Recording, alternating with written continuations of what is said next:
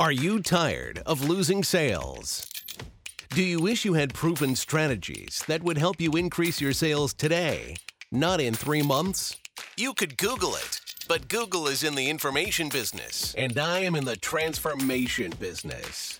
Welcome to the Snack-Sized Sales Podcast, where we will share 3 actionable sales strategies that you can implement in your business today to increase your sales tomorrow. This includes tactics, tips, and techniques from industry experts, influencers, and sales pros to help you shorten your learning curve and increase your bottom line.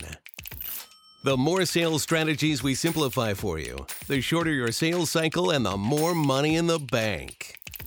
Now your host, multi-award-winning sales expert and international speaker, Wesley Greer. Hello, and welcome to another episode of the Snack Size Sales Podcast. Today, I have Dr. Rebecca Rosas. How are you? Fine, thank you. Awesome. Let me introduce you guys to Dr. Rebecca. She is the Vice President of Strategic Planning for TechSmart Chemicals in Galena Park, Texas. She was previously Vice President of R&D and the Technical Center Manager prior to her promotion in late 2018. She is a graduate of McKendree College, where she obtained her Master's of Science in Physical Chemistry, and she also obtained a PhD in Physical Chemistry from Texas A&M. During her studies, she was really smart because she was a Fulbright scholar doing research at the University of Antwerp. Rebecca has been with TechSmart for almost 2 decades and has been a judge for the R&D 100 since 2014. She is a member of the Board of Association of Laboratory Managers and the chairman of the Houston Association chapter. So you're pretty smart. You're smart.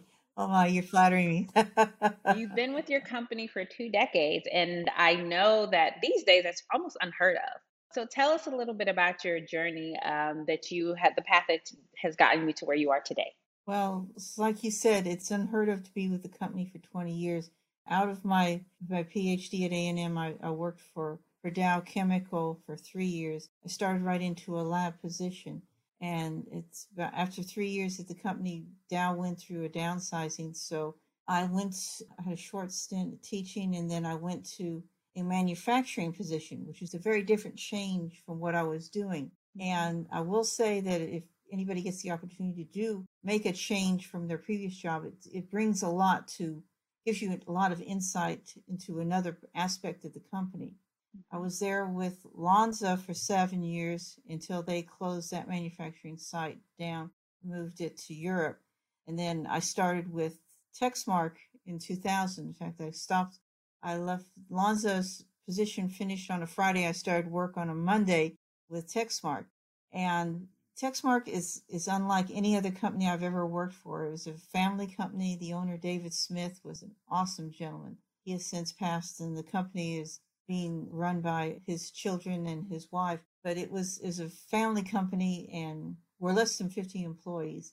So I started there as a research chemist and then worked into manager, which is something that a lot of times when you come in with a scientific background, you don't always have experience in terms of being a manager. But I learned a lot from my employees and learned a lot being a manager.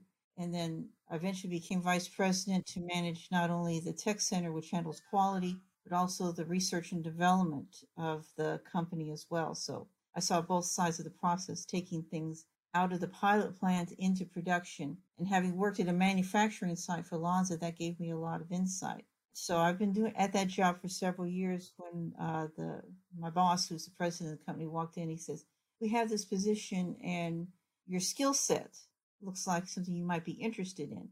And it wasn't so much that it was, my analytical chemistry or my physical chemistry or things like that. It was the skills, because the position was that of strategic planning. And that's more doing projections and developing strategy for a company, which is more towards the finance side of the company. So that's how I ended up into the position where I'm at now. It was, not so much had I done this before, but I had the skill sets to work at it. So it's like I think there's a saying that St. Francis of Assisi has: you start by doing what's necessary, and then you do what's possible, and then suddenly you're doing the impossible. And it was that. Awesome. So that's how I ended up there. Wow. So tell us about How does your position as a strategic planner, how does that factor into a sales department? How does what you do help the sales team grow? Well, what I do is I'm looking at projections. In other words, what sort of things do we have in terms of our feeds and how much do we have so that sales can project their sales and what we can in turn sell to our customers. And then also part of it is using sales, using what we bring in and analyzing the cost of feedstocks because the cost of feedstocks are dependent on so many factors in the marketplace. A lot of it's prices of various commodities in the marketplace, and then use that to determine how much these are going to cost.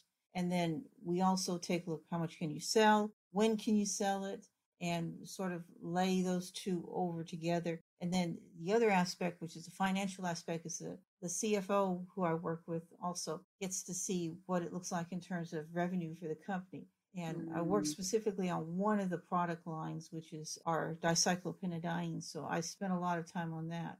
And we also do a lot of projections and things. We're starting to look at other aspects of the products that we do make. So you're the person that salespeople either love or hate because you tell them if they can discount or not, right? Well, I basically the way I take a look at my positions, I provide them with the best data that I can. Yep. And then it is up to the president, the CEOs, VP of sales, and CFOs to make the best decisions. So I put the best data on the table. So that way I stay out of the love-hate relationship. So they don't. But I think what a lot of salespeople don't realize, and I like to tell them this a lot, when you're out in the field and you're selling and you're out there in front of customers and they're asking for discount, you always think about a top down, right? Oh, I can discount 20% or 30%. But as a somebody in your position or the CEO or the VP of sales, they look bottom up, right? What margin is acceptable? And so sometimes those things don't meet. And what I think that we need to better educate salespeople is when I say no, we can't discount more than 10%. This is why, right? Like you were mentioning, the feedstock have to, we have, what are the feedstock prices? If it's Q1 versus Q4, that might be completely different. So I think that that is definitely an interesting dynamic. It is, and I take a look at margins for some particular product lines every month. So I'm updating. And the thing about it is that margins for material sold is based on material purchased the prior month. So there's a sense of time that factors into that. And we have a very good VP of sales, and he likes looking at the numbers, and he's quite a negotiator when it comes to prices and things like that. So he's done a lot of good things for us. Okay, okay, that's good. So you work hand in hand with the VP of sales. That's amazing. So why don't you tell us about some of the challenges that you have in your job, just in terms of sales, right? Like, so in terms of, is it interacting with salespeople? Is it the kind of selling, economic climates? What are some of the biggest challenges that you have faced? Well, this has been a strange year because of the pandemic, Mm-hmm. and the price of some of the commodities has done unheard of things. So it challenges the models and the projection models that you develop. The other thing is that one of the things TechSmart prides themselves on is being flexible.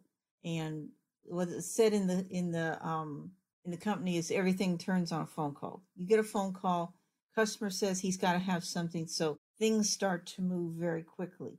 And we ship not only by truck, we ship by rail, and we ship by bulk through Kinder Morgan terminal over water. So we have several types of transportation. So lots of moving parts and things change, as I can expect for feedstocks. The weather plays a part. If we're receiving feedstock coming in by bulk, you hope the weather stays good. There's no fog on the channel, so you can get your material in. Of course, the freeze hampered our ability to manufacture. We didn't have any serious damage, but you couldn't get trucks in, you couldn't get trucks Mm-hmm. out. So Mm-hmm. we were constant, dealing with our suppliers, dealing with our customers. They're asking, when do you think you'll be open? And you have to tell them, and then you have to work with your carriers who are the railroad, the truck carriers, when they can get trucks in, trucks out, and things like that. So it's communication is a big part of what goes on in terms of sales, and just keeping everybody informed is an important part of our job. And it's a challenge every day because you don't know what's going to change in a day. Somebody Yeah. may not be able to get in and pick up a truck, okay, or it may be an issue with a rail car, or like I said, the weather may delay bulk shipments coming in for feedstock. Other times it's, somebody calls up and says, hey, I need something. I'm going to be out if I don't get it. So you do what you can to help people out. It's one of the things TechSmart prides itself on is being able, customer service, being able to, when somebody needs something, be able to get that to them. And our logistics people and our sales people do a wonderful job of doing it. But the phone call does happen, and 3 o'clock on a Friday afternoon is when it usually does sometimes. It's always at that time. Yeah, and I think that one big takeaway is that there are so many things that are out of your control as a salesperson. And I know a lot of times salespeople, they have to be that face of the customer, if you will. And so when these delays happen, they're always like, well, how do I explain it? And so, you just gave some great tips, right? Like, hey, if we have to ship it by boat versus by rail car or truckload, right? That impacts delivery time. And if there is a worldwide pandemic, or if there's a freeze, or if there's a hurricane, right? There's nothing, we can't really impact those things. So, yeah, those are all things that salespeople have to think about. So, as you think about what some of the things that you are most proud of, or a success story that you could share with us, so why don't you share one of those with us? Okay. Well, one of the things we brought to the company is something we call enterprise resource planning.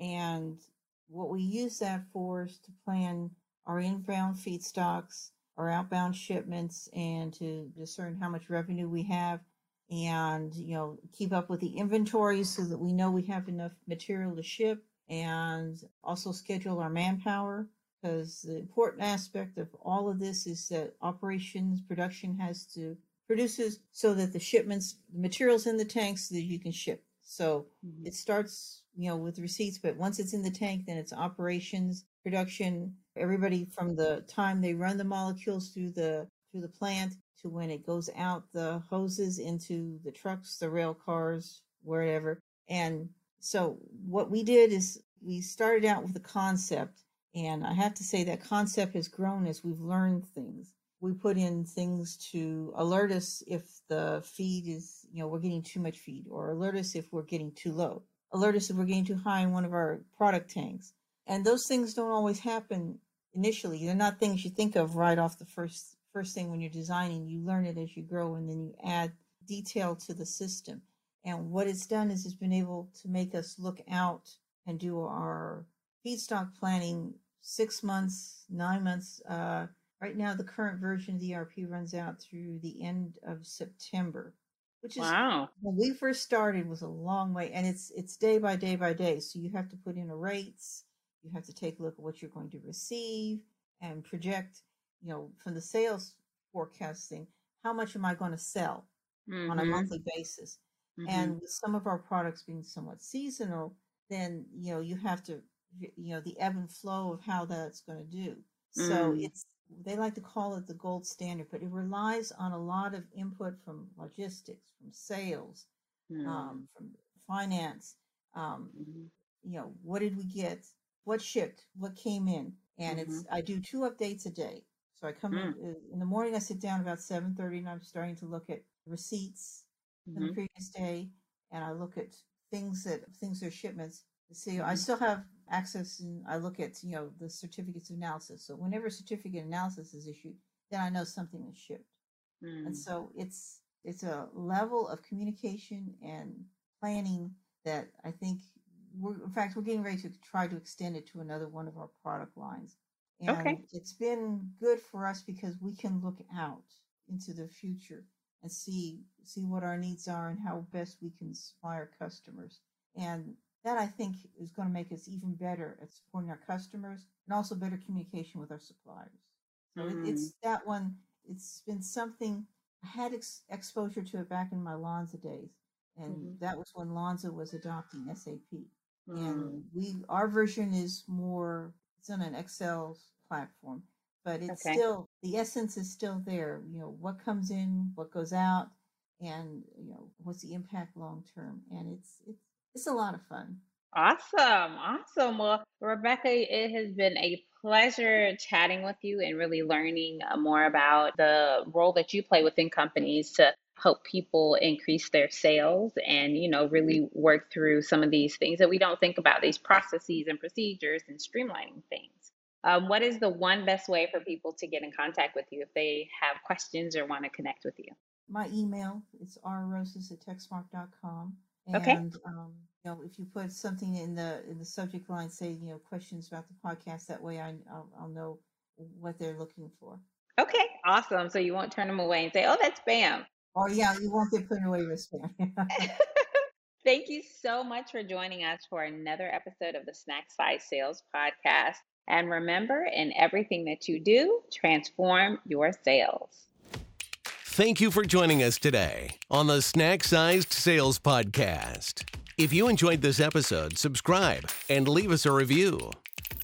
Learn how to continue increasing your bottom line by getting simplified sales strategies delivered to your inbox weekly by going to www.snacksizedSales.com.